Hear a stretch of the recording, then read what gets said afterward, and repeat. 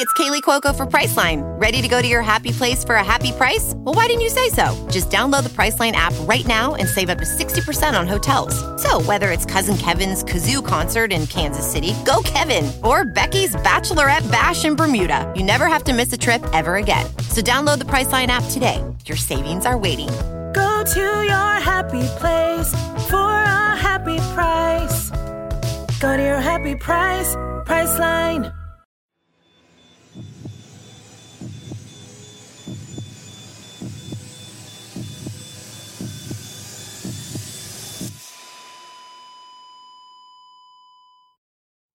Our episodes deal with serious and often distressing incidents.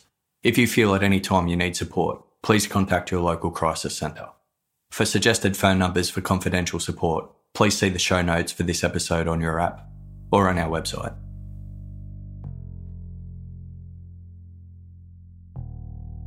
Pedro Rodrigues Filho, or Pedrinho as he came to be called, was born on June 17, 1954. He had a misshapen skull due to a deliberate kick his mother, Manuela, had received to her pregnant belly from her husband, Pedro Rodrigues Sr. Given the level of violence their father inflicted upon their mother, Pedrinho and his 7 younger siblings were lucky to be born at all. The Rodrigues children grew up on a farm in the Brazilian municipality of Santa Rita do Sapucaí, south of the state of Minas Gerais. Although the family was poor, they did not experience the extreme poverty that afflicted much of rural Brazil during the 1950s and 60s, at which time impoverished citizens were often viewed as disposable. Crime was commonplace, clean water was mostly diverted for crops, and a lack of sanitation led to diseases for which there was no money to treat. A common saying in the area was that God must exist, because the devil certainly did. Pedro Sr. worked hard for a meagre salary as a night security guard at a local school and was considered an agreeable man until he drank alcohol, which brought out his violent temper. Manuela was a religious disciplinarian who was quick to punish her children and unafraid to administer beatings. Her eldest, Pedrinho, would often accompany her to church, but he never understood what the pastor was saying and would sometimes fall asleep, earning him a thrashing. Pedrinho's grandfather, Joaquim, whom Pedrinho described as a simple gentleman, became his mentor, teaching him skills he needed in order to survive, including how to swim, plant, harvest, hunt, and defend himself. Joaquim took Pedrinho to his job at the butchery and taught him how to carve up an ox carcass, which served Pedrinho well when he later started work at a chicken slaughterhouse. Joaquim coached Pedrinho to become a, quote, worthy, correct, and just man. He grew into a tough teenager, and although he was smaller than most boys his age, he was determined and fearless.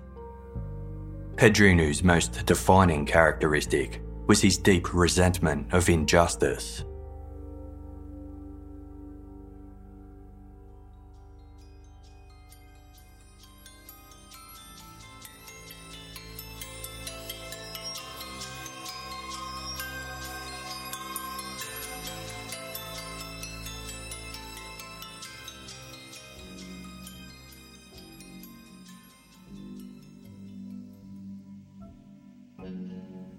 In 1967, Pedrinho was 13 years old and violence was a part of his daily life.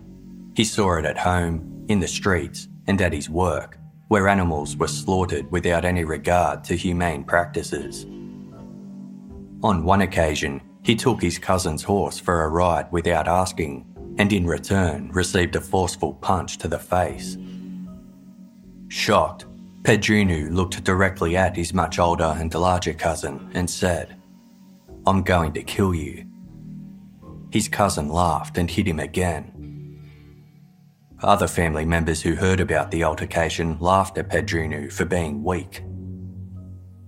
Over the following weeks, he found himself consumed by feelings of revenge and injustice.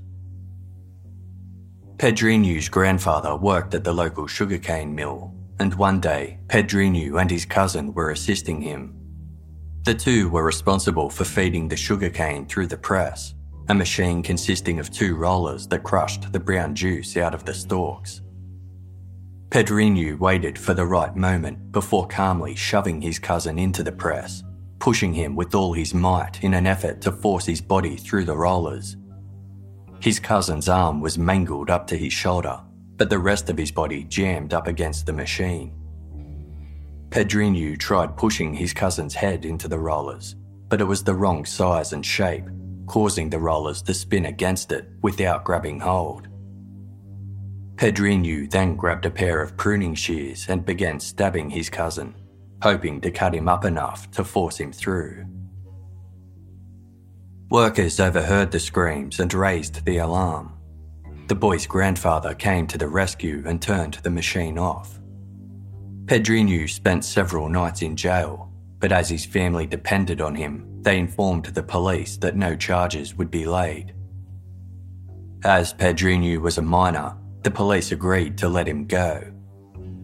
He was made to clean the blood and flesh off the sugarcane press as punishment, which took him 4 weeks to complete. He felt no remorse for severely wounding his cousin, instead telling the tale with amusement, saying it gave him pleasure and he had righted an injustice. A year later, Pedro Sr. was accused of stealing food and stationery from the school where he worked during his nightly patrols. He blamed the daytime guard for the crimes, but was fired with no severance pay and branded a thief, making it impossible for him to get another job as a security guard. Unemployed, he was unable to provide for his family, and they had to get by on the money Manuela made as a cleaner and laundress.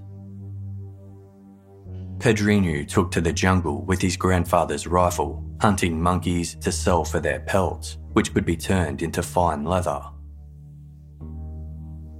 Things only worsened for his family, and Manuela often broke down in tears. Pedrinho sincerely believed the school's daytime guard was responsible for the theft, and that those in a position of power refused to listen to his father's side of the story. The headmistress and the deputy mayor, who had the power to hire and fire the school guards, took the word of the daytime guard without analysing the evidence.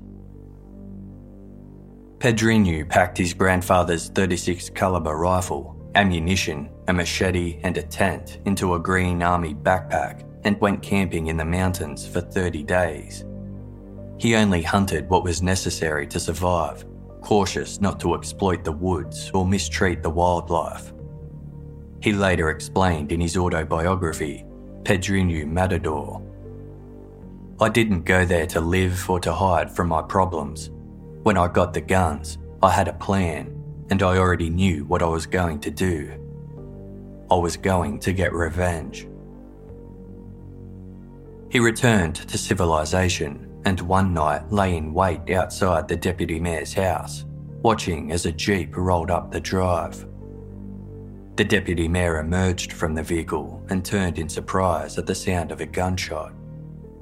Pedrinho fired again, killing the mayor instantly before fleeing the scene. Although the murder gave him a feeling of righteousness, he still seethed over his father's unfair treatment. A month later, Pedrinho went to the school and waited in the storeroom where the daytime guard started his day. When his target arrived, Pedrinho pointed the rifle at him and ordered him to sit in a chair in the middle of the room. He looked the guard in the eye and asked, "Did you see what you did? It destroyed my family. My brothers are starving because of you. Is it fair that you did this?" Realising who he was, the guard began to sob, apologise, and beg for his life. Pedrinho shot him twice, then covered his body with furniture and boxes. He set the pile on fire and fled.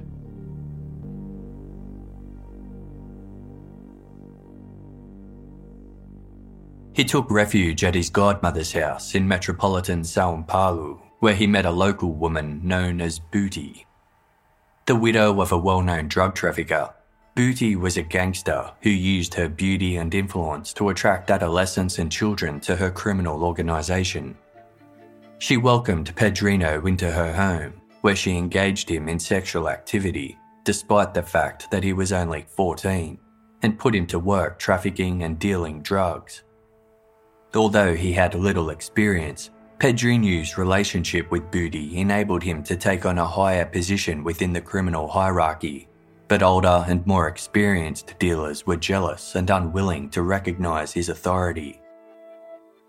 The girlfriend of one of his rivals warned him to watch his back and be prepared for an ambush when he least expected it. Shortly after, some of the other boys invited Pedrinho to a local lagoon to escape the heat and smoke cannabis. As he walked down the incline toward the water, he noticed his companions were armed and acting strangely. He pulled out a gun and ordered them to drop their weapons, demanding to know why they were planning to kill him, but they turned and fled. Pedrinho shot at them, killing 2 and severely injuring another. He came to be known as Pedrinho Cartucheira, or Cartridge Petey, due to his weapon of choice, a 2-shot 12-gauge sawn-off pipe shotgun. Pedrinho worked with 2 friends whom he trusted. The trio watched out for each other, taking it in turns to stand guard while the other 2 slept. Together they carried out numerous crimes, including one in Jacareí, an industrial town located between the cities of São Paulo and Rio de Janeiro.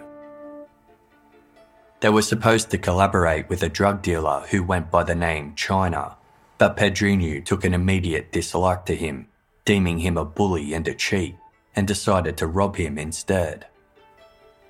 The trio stole China's drugs and guns, shooting one of his men in the process and injuring China and his brother. Pedrinho then sold the items to a dealer he respected. He soon found himself the prime target of Brazil's notorious death squads, which were vigilante groups comprised of off-duty police officers and other members of the state security forces. They roamed the streets with the aim of ridding the slums of crime, killing drug dealers, vagrants, and street children, with covert approval from the military government and invariably without consequence. In an effort to hide from both the death squads and his enemies, Pedrinho became transient, sleeping in cars, cemeteries, and churches. He attended a drug transaction with his boss, Booty, but the meeting was ambushed by police after they were tipped off by rival dealers. A shootout ensued, and Booty was killed. 16-year-old Pedrinho was seriously injured but managed to escape, taking refuge with extended family. They introduced him to Candomblé Macumba, a religion considered by some to be witchcraft or black magic.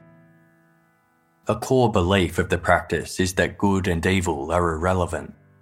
Worshippers are taught to fully embrace and accomplish their life purpose, but are reminded that any harm inflicted on another person will come back to the person who caused the injury. Rituals included offerings, ceremonial dancing, and animal sacrifices. Blood is used in many of the rituals, as it is believed to represent life's pure essence and is considered the most sacred and symbolic substance. Pedrinho willingly joined the religion, and his hair and eyebrows were shaved as part of his indoctrination. His initiation ceremony took place in a deserted quarry at midnight, overseen by a dozen believers who danced to drum beats. He was required to kill a cat and drink its blood before placing its entrails all over his body. The carcass was then filled with seeds and buried. Pedrinho believed the ritual had possessed him with powers of invincibility. He returned to the site a week later to dig up the cat's body and remove the seeds within, which had since hardened into beads. His uncle threaded them into a necklace and placed it around Pedrinho's neck, warning him to never take it off. In his autobiography, Pedrinho wrote, "From then on, the cops opened fire, but the bullets didn't hit me. The enemies attacked and I defended myself with ease. Nothing would stop me. Before, I was afraid, but after the ceremony, it was as if nothing could affect me."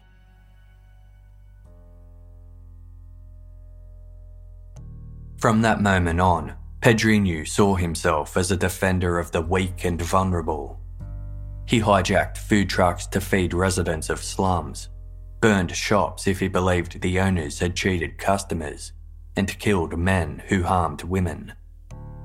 His penalty for cruelty to animals was to inflict the same acts on the perpetrator.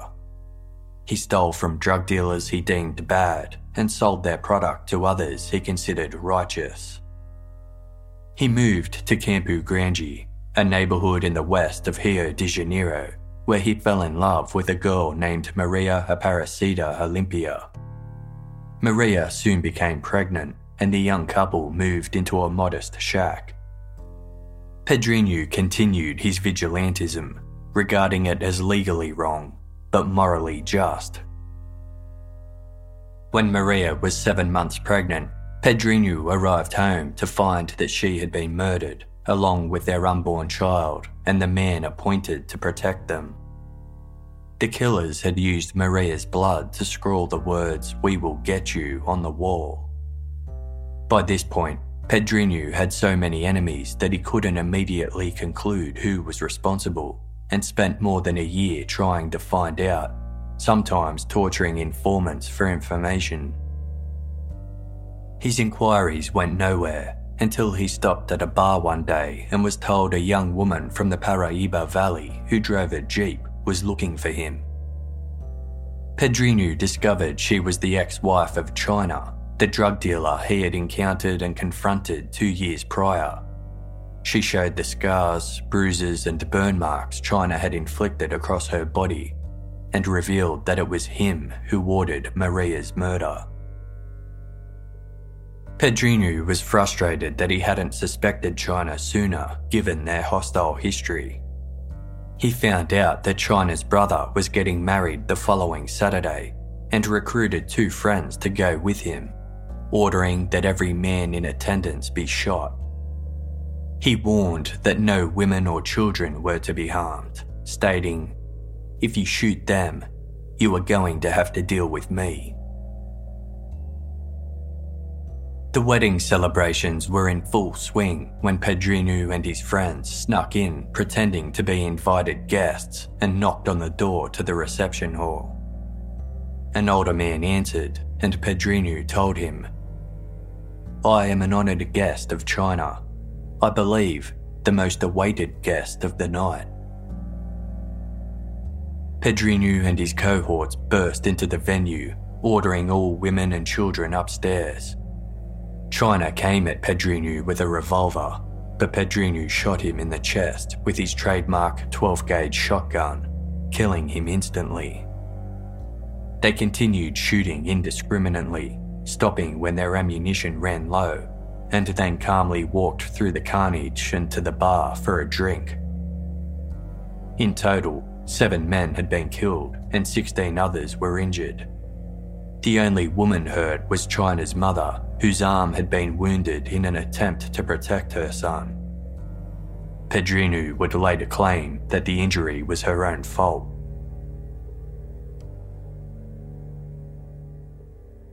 News of the wedding massacre spread, earning 18-year-old Pedrinho the nickname Pedrinho Matador, which translated to Little Pete the Killer, or Killer Petey. His unbridled and merciless obsession with retribution made him a fearful figure, but some commended him for his reputation as a protector of women and children. Pedrinho adopted the lifestyle of a cashed-up gangster and initiated a polyamorous relationship with twin sisters. He revelled in his notoriety and the fear his presence had among those he considered scum, saying, "I had money, morals, respect, and power." He worked to make sure criminals were more afraid of him than they were of the death squads. adding to the plethora of body art he'd already accumulated, he tattooed the words, "I kill for pleasure," on the inside of his right forearm. On his left arm, he tattooed Maria's name and the inscription, "I can kill for love." He would later tell journalist Herberto Cabrini on television news program Connects Our Reporter that he killed every day during this period. If a day went by without killing someone, he became agitated. He told the reporter, "I would summon the devil. It was a ritual. It was like, it's yours. This body is yours. This blood is yours." He drank the blood of his victims, believing it made him stronger. Brazilian law enforcement embarked on a manhunt to track Pedrinho down. As a result, several of his trusted associates and friends were killed, causing his paranoia to grow. He trusted no one and constantly felt as though police were closing in on him. On May 24, 1973, Pedrinho was having a drink at a bar where the father of his twin girlfriends worked. Unbeknownst to him, the twins' father had alerted police of his presence, and they soon stormed the building. Pedrinho was wounded in the subsequent gunfight. Before he lost consciousness, he heard the officers screaming for his death. He awoke chained to a hospital bed, surrounded by nurses, police, and reporters, to witness the moment Killer Petey was formally charged with murder. He spent 25 days recovering in the hospital, completely restrained and under 24-hour guard.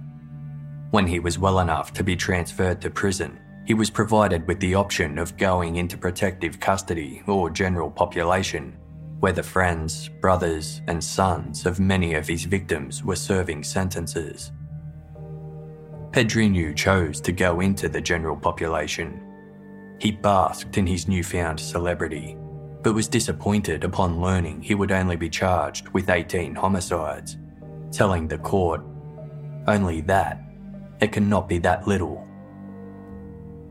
Pedrinho insisted he had killed more than 100 men, but was convicted of only 14 murders and given a sentence of 126 years in prison. When transferring Pedrinho to the jailhouse, officers put him in the back of the police wagon with a serial rapist. By the time they reached their destination, Killer Petey had claimed another life.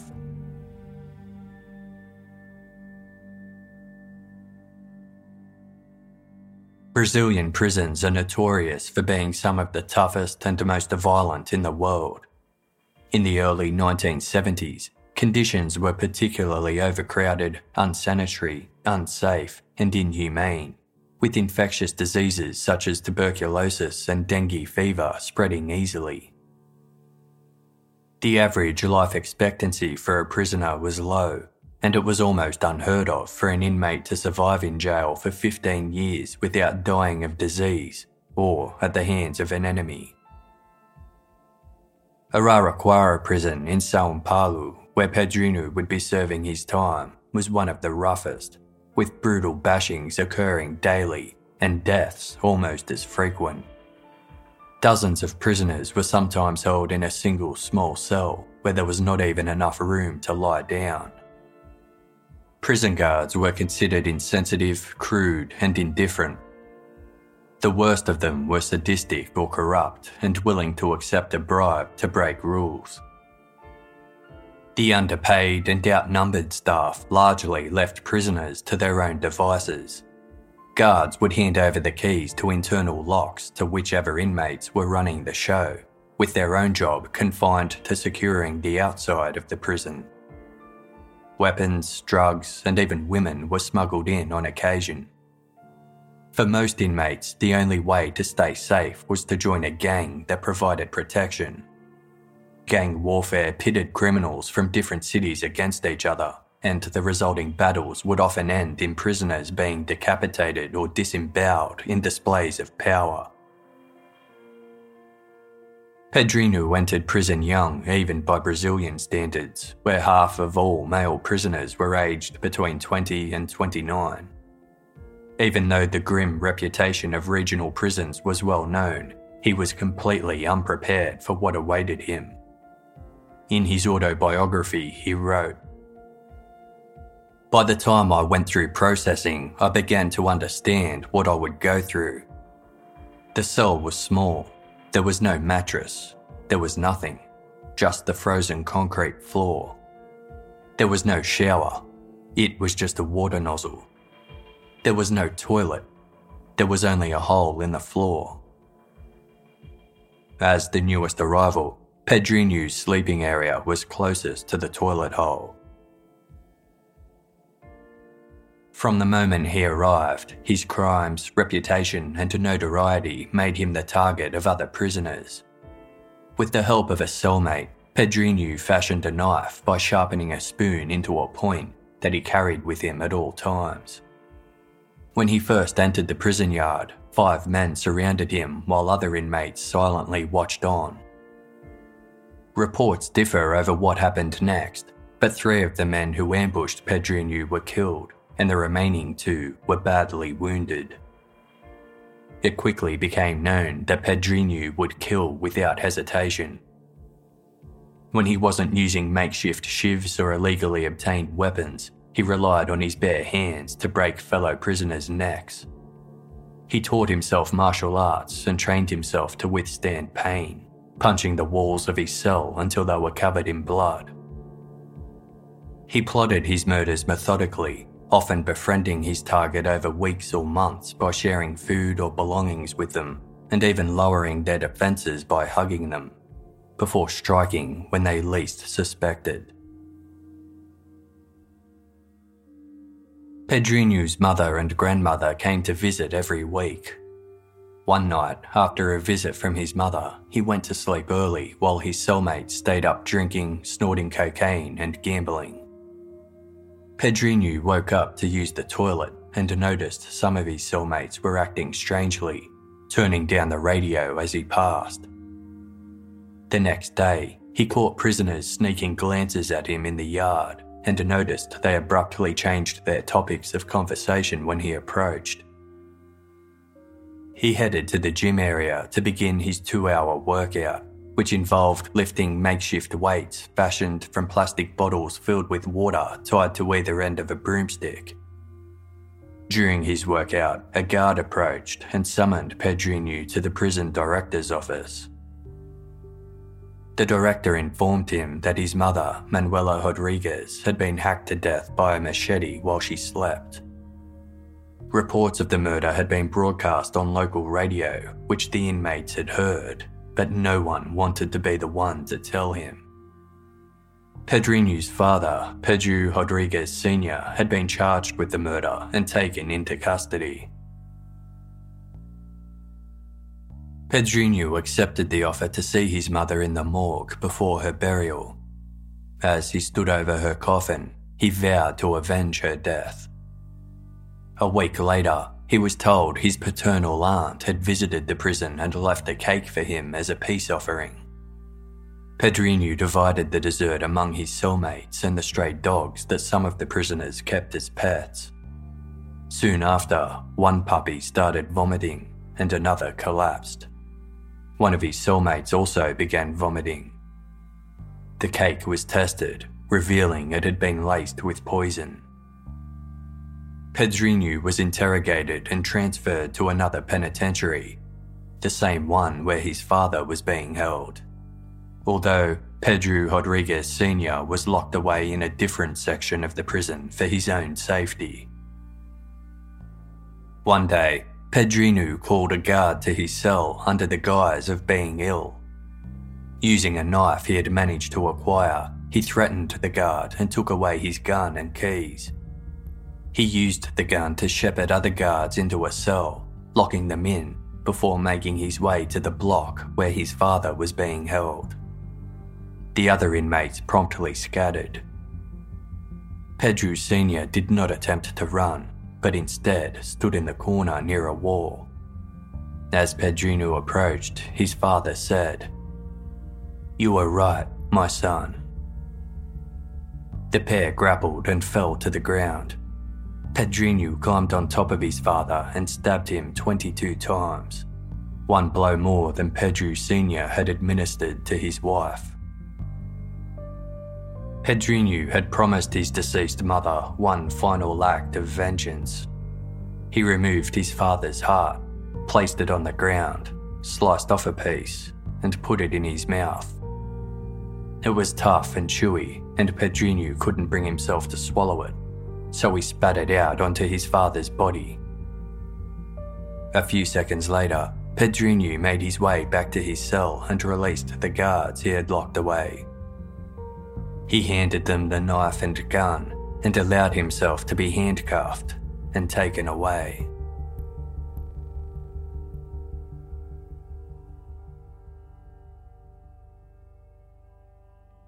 As humans, we're naturally driven by the search for better. But when it comes to hiring, the best way to search for a candidate isn't to search at all. Don't search, match with Indeed. When I was looking to hire someone, it was so slow and overwhelming. I wish I had used Indeed. If you need to hire, you need Indeed. Indeed is your matching and hiring platform with over 350 million global monthly visitors, according to Indeed data, and a matching engine that helps you find quality candidates fast. Ditch the busy work. Use Indeed for scheduling, screening, and messaging so you can connect with candidates faster. And Indeed doesn't just help you hire faster. 93% of employers agree Indeed delivers the highest quality matches compared to other job sites, according to a recent Indeed survey. And listeners of this show will get a $75 sponsored job credit to get your jobs more visibility at Indeed.com/podcast. That's Indeed.com/podcast. Terms and conditions apply.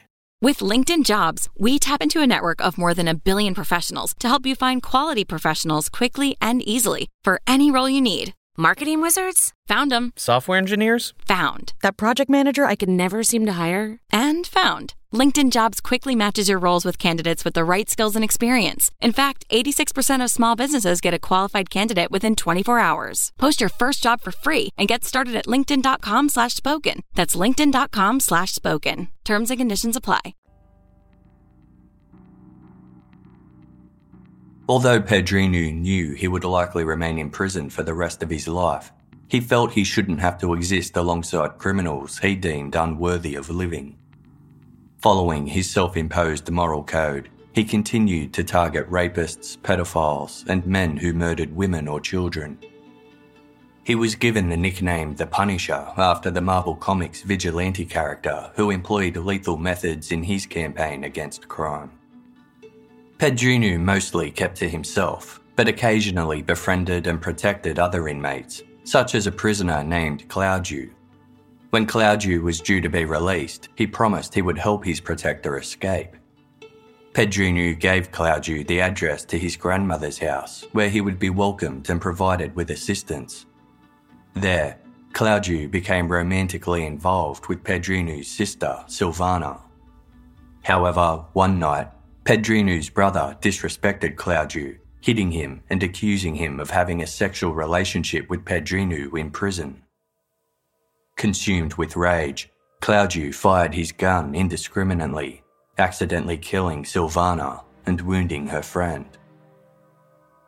Claudio was sent back to prison, where Pedrinho reassured him that he bore no grudge for his sister's death and resumed his role as Claudio's protector. One day, Claudio was studying in his cell when Pedrinho approached. Without saying a word, he pulled Claudio's head back by the hair and used a knife to violently decapitate him.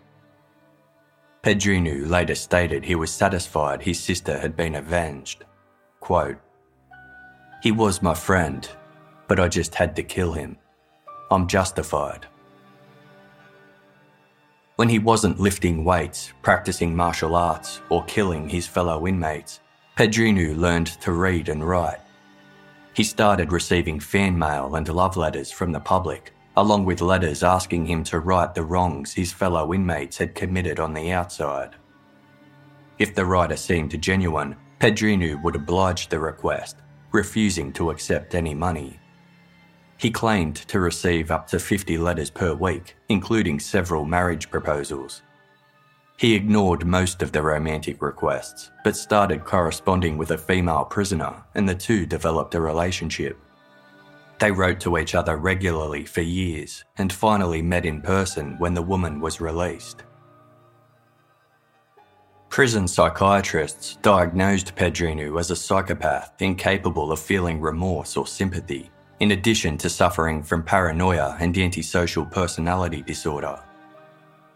During a psychological evaluation in 1982, Pedrinho's greatest motivation in life was detailed as a violent affirmation of self. Although psychologists believed his rage was targeted solely on those who committed wrongdoings, and he was otherwise harmless to law-abiding society. Like many serial killers, Pedrinho collected newspaper clippings about his life and crimes. During his prison term, he faced trial for several murders.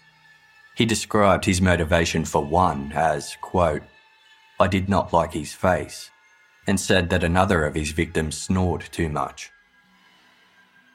Pedrinho later told reporter Roberto Cabrini that he was just being flippant with the court, and his motivations were much more complicated. He explained one murder occurred when he and another inmate were housed in a private hospice room after a prison riot. There, Pedrinho received a visit from his girlfriend, and as the couple became intimate, Pedrinho noticed his roommate was staring. He ended up killing him for his disrespect and rudeness. The squalor, boredom, and idleness of Brazil's prison system exacerbated Pedrinho's psychiatric problems and paranoia, prompting him to kill for increasingly pointless reasons. He served his time in 9 different institutions, continuing his killing spree in each one. The details of his most horrific attack are questionable, as the only public record appears to be Pedrinho's account of the event years later during an interview with the journalist Roberto Cabrini. After one of his friends was killed as a result of what Pedrinho believed to be lies spread by a transgender inmate, he claimed to have rampaged through a section of a prison where transgender inmates were held, taking 16 lives in retribution. Pedrinho claimed the blood-curdling screams of his victims were so intense that he lost his hearing for 3 days. By this point in time, 71 murders had been definitively attributed to Pedrinho, and his cumulative sentence totaled 400 years. In 1985, authorities decided to transfer him to a psychiatric ward, ordering he was to have no contact with other patients. Pedrinho was transferred to Taubaté Maximum Security Prison and Psychiatric Treatment Centre, approximately 80 miles outside São Paulo. The centre had a custom-built annex designed to house inmates considered too dangerous to be kept in the general prison system. Prisoners spent most of their day in tiny individual cells and were only allowed out to eat and exercise under strict supervision. These methods were so effective that Pedrinho stopped killing. Instead, he distracted himself by reading, writing letters, playing solitaire, and repeatedly punching the wall of his cell until he was given a bag of sand as an alternative. In Pedrinho's dreams, his victims sometimes visited him in the form of animals such as snakes, panthers, tigers, rats, and monkeys. He always knew exactly which creature represented which victim, and in his dreams, he would kill them again. His father appeared the most. Pedrinho later told journalist Roberto Cabrini, "He would appear to be a snake, and, in my dream, he attacked me, biting me, and I would hold him and tell him, 'I killed you, that's right, and I will kill you again.' And I would crush the snake that was speaking. It was a snake, but it was my father speaking." In the early 1990s, a former plastic surgeon named Josmeny Ramos was transferred to Taubaté. Ramos had been sentenced to 53 years for airplane theft, car smuggling, and murdering his personal pilot and flight attendant. According to Pedrinho, Ramos snitched to the wardens about a younger prisoner's plans to escape and when Pedrinho approached him in the lunchroom to discuss the matter, Ramos hit him in the mouth.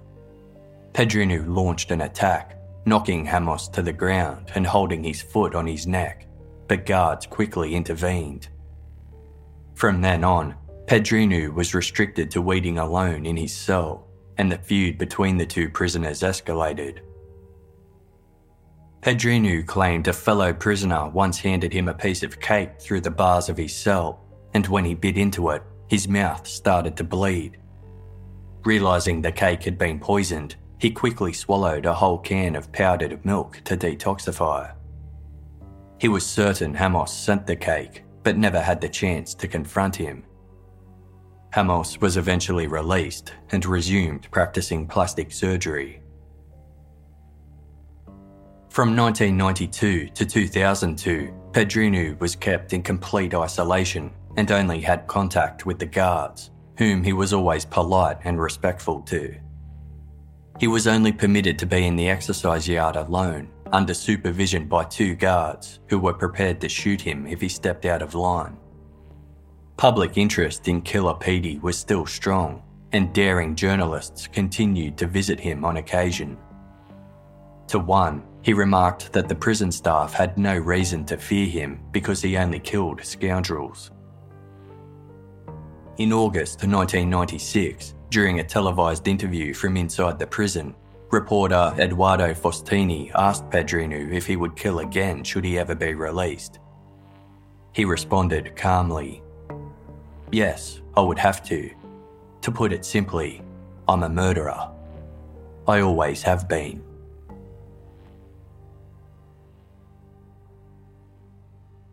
In 1998, another notorious inmate arrived at the prison. Motoboy Francisco de Assis Pereira was a serial killer better known as the Park Maniac.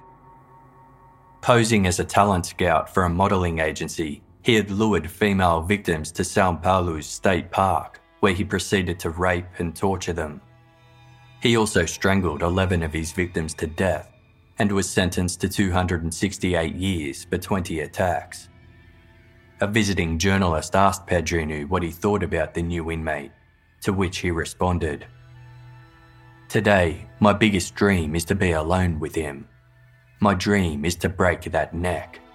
What he did should not be done. He killed a lot of helpless girls. I hate rapist murderers." Pedrinho's declaration to kill the Park Maniac made national headlines. In response, the prison director released a statement assuring the public there was no way he would make good on his threat, telling the press, "Even if Pedrinho can get out of the cell, he will not know where to find Francisco. In addition, the two are always accompanied by prison guards." During visiting hours on December 17, 2000, a Taubaté inmate managed to smuggle a gun in and opened fire on prisoners from a rival gang. Amid the ensuing chaos, inmates assumed control of the facility and took 23 hostages, including 4 children. Over the course of the standoff, prisoners negotiated the transfer of 10 inmates to another facility, releasing hostages in small groups in return. News filtered through that prison gangs were taking advantage of the situation to exact revenge on their rivals, with several murders taking place. The Park Maniac was amongst those reportedly killed, as he was missing from his cell, leading to speculation that Killer Petey had gone through with his threat. All of the hostages were released unharmed one day later, reporting that their captors had treated them well throughout the ordeal, and that Pedrinho had brought them food and kept them comfortable. The following day, the State Prison Administration Department announced that the Park Maniac, Francisco de Assis Pereira, had not been killed during the uprising as initially reported. Pedrinho later told reporters that he wanted to murder the serial killer during the rebellion, but he had been busy looking after the hostages. His failure to carry out the murder was met with disappointment from much of the public. In the early 2000s, Brazilian authorities gathered to discuss a rare but significant problem. Article 5 of the Brazilian Constitution stated that nobody in Brazil could be sentenced for the term of their natural life in prison. The Brazilian Penal Code had been created when life expectancy in the country was 43 years and had not been updated since. The maximum sentence the code allowed an individual to serve was 30 years for all their crimes combined, regardless of the sentence given or crimes committed. Unless they died before completing their time, all prison inmates were to be released at the conclusion of the 30-year limit. Therefore, Pedrinho Rodrigues Filho, who had been sentenced to a cumulative 400 years, became eligible for parole in 2003. Although Pedrinho had been convicted of 71 murders, he claimed to be responsible for at least 100. In a 2003 article titled A Monster of the System, journalist Ricardo Mendonça wrote, "He likes to bolster his fame by telling other stories, many of which we cannot be sure whether they happened or not. Like many serial killers, his tales often blend reality and fantasy, and most of the corpses he is proud to have produced were never found." However, Mendonça noted that record-keeping in Brazilian prisons in the 1970s was chaotic, and authorities and journalists had to rely on witness testimony to determine what likely occurred inside.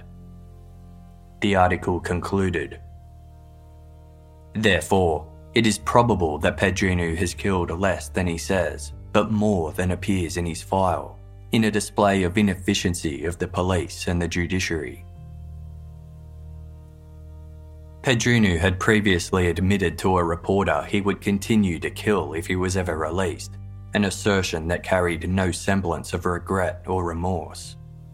He told journalist Eduardo Faustini, "The things I do are good for society, in my opinion. I'm killing my enemies and people who rape, who kill children, who kill family men. Do they deserve to live? Tell me. They don't." In the year leading up to his proposed release date, Pedrinho was returned to the state penitentiary, where he behaved as an exemplary inmate and became the cleaning coordinator. He stated that he had no enemies and didn't plan to kill anyone, unless he came across the park maniac. Pedrinho looked forward to his release. Although he was entering his 50s, he still looked young and had kept fit. He planned to return to his family on the outside and earn a living working in a slaughterhouse, like he did when he was a boy, admitting that he didn't know how to do much else. He was unaware that police, prison authorities and politicians were meeting to discuss ways they could keep him locked up. At the 11th hour, a judge found an item in the criminal code that could be interpreted as stating that crimes committed after the commencement of a sentence could be considered new and separate, enabling Pedrinho's sentence to be extended by another 14 years, postponing his potential release to 2017. Although this interpretation could be challenged in higher courts, Pedrinho didn't have a lawyer and remained oblivious to the plan to prevent his liberation. Journalist Ricardo Mendonça visited Pedrinho the month of his proposed release and found himself in the awkward position of knowing Pedrinho's fate before he did. He wrote, "He believes he will be released on the 25th. In fact, this will not happen. His sentence was extended because of the crimes he committed behind bars. Pedrinho could even appeal the decision, but he doesn't know about it." Pedrinho eventually heard the news and managed to find someone to help him lodge an appeal. It was successful, and on April 24, 2007, Pedrinho Rodrigues Filho was released from prison after serving 34 years, 4 more than the current law permitted.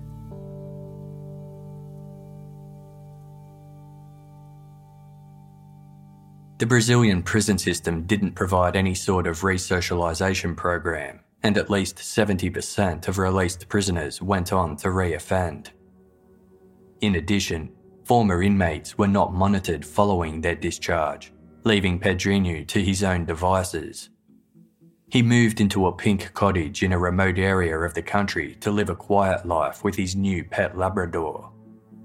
He attended church in a small village nearby and worked as a caretaker on a farm, with his neighbour describing him to reporters as a hard-working, serious and religious man. Authorities were eager to rearrest Pedrinho from the moment he was released, but didn't know where to find him. After an anonymous tip-off to the Civil Police Division of Criminal Investigations, he was tracked down to a farmhouse in Cambuio in Brazil's south. On the morning of September 15, 2011, he was arrested and charged in relation to 6 riots that occurred during his incarceration, including the deprivation of liberty of a prison officer. Pedrinho was also in possession of a loaded .38 caliber revolver, violating the terms of his release and earning him another charge. He didn't resist, entrusting his dog to his neighbour as he was led away. Dozens of reporters were waiting at the police station. One asked, "Do you think you've already paid for your crimes?" Pedrinho nodded and replied, "I've paid for my crimes."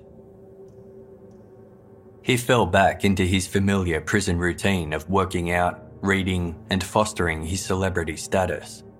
Fan mail arrived constantly, and he received more visitors than ever, including news reporters, filmmakers, and authors who wanted to document his life.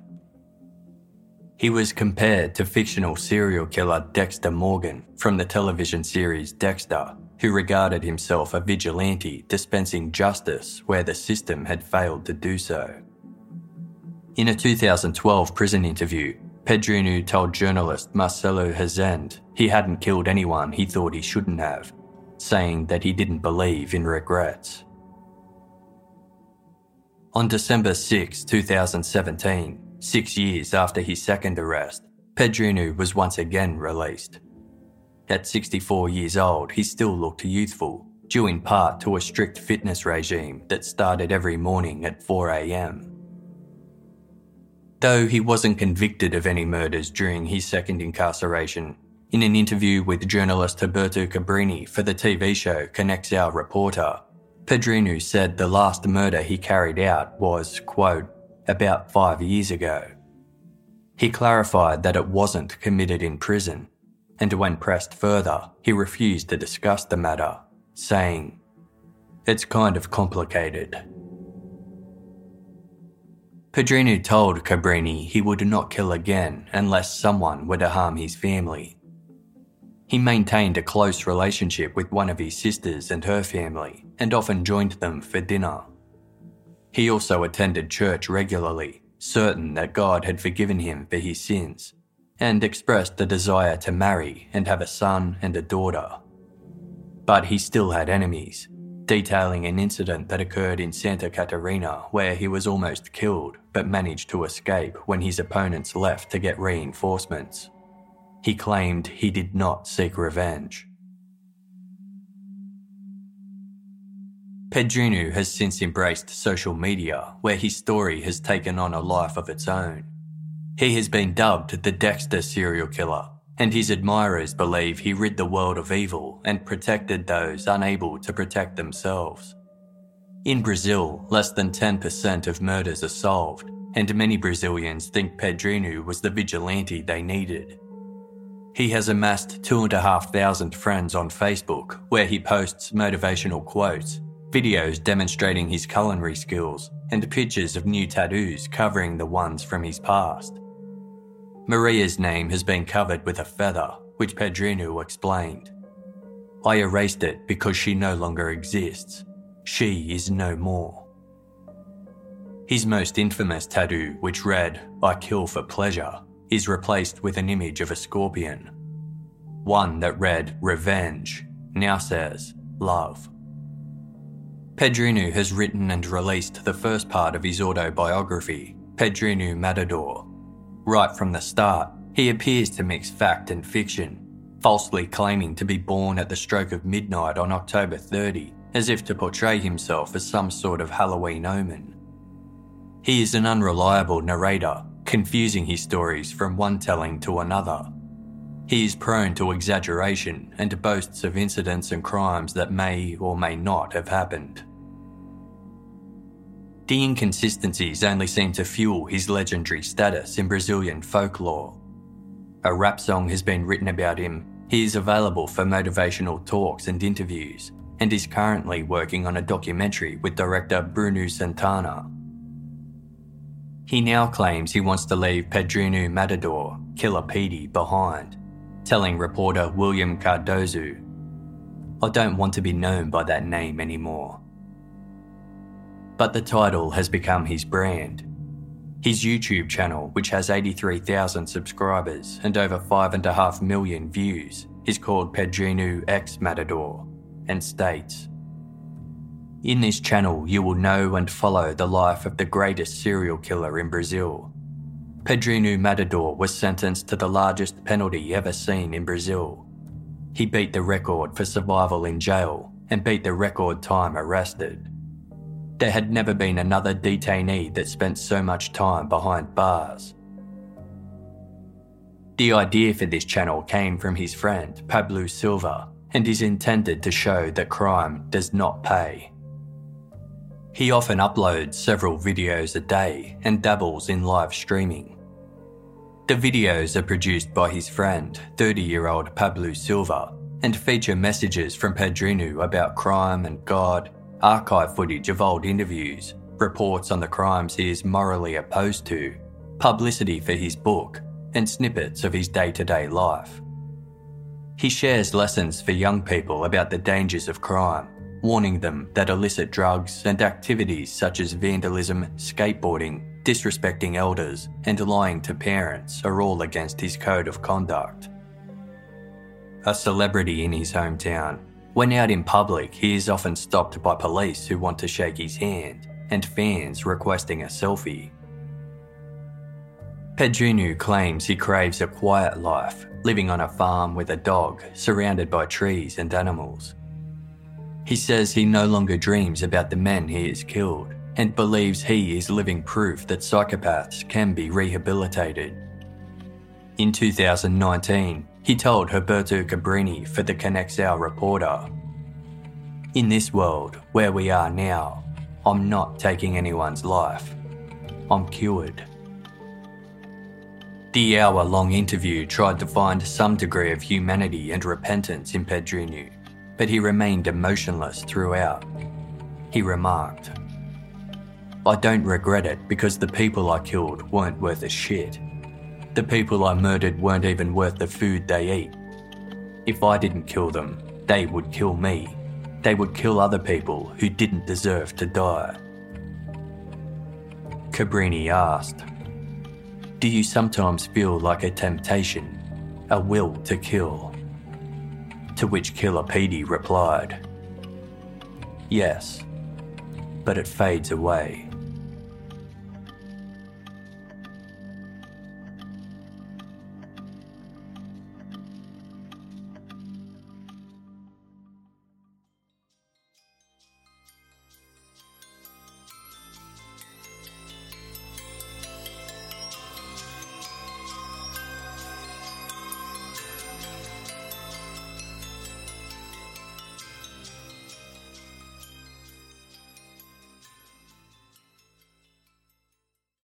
As humans, we're naturally driven by the search for better. But when it comes to hiring, the best way to search for a candidate isn't to search at all. Don't search, match with Indeed. When I was looking to hire someone, it was so slow and overwhelming.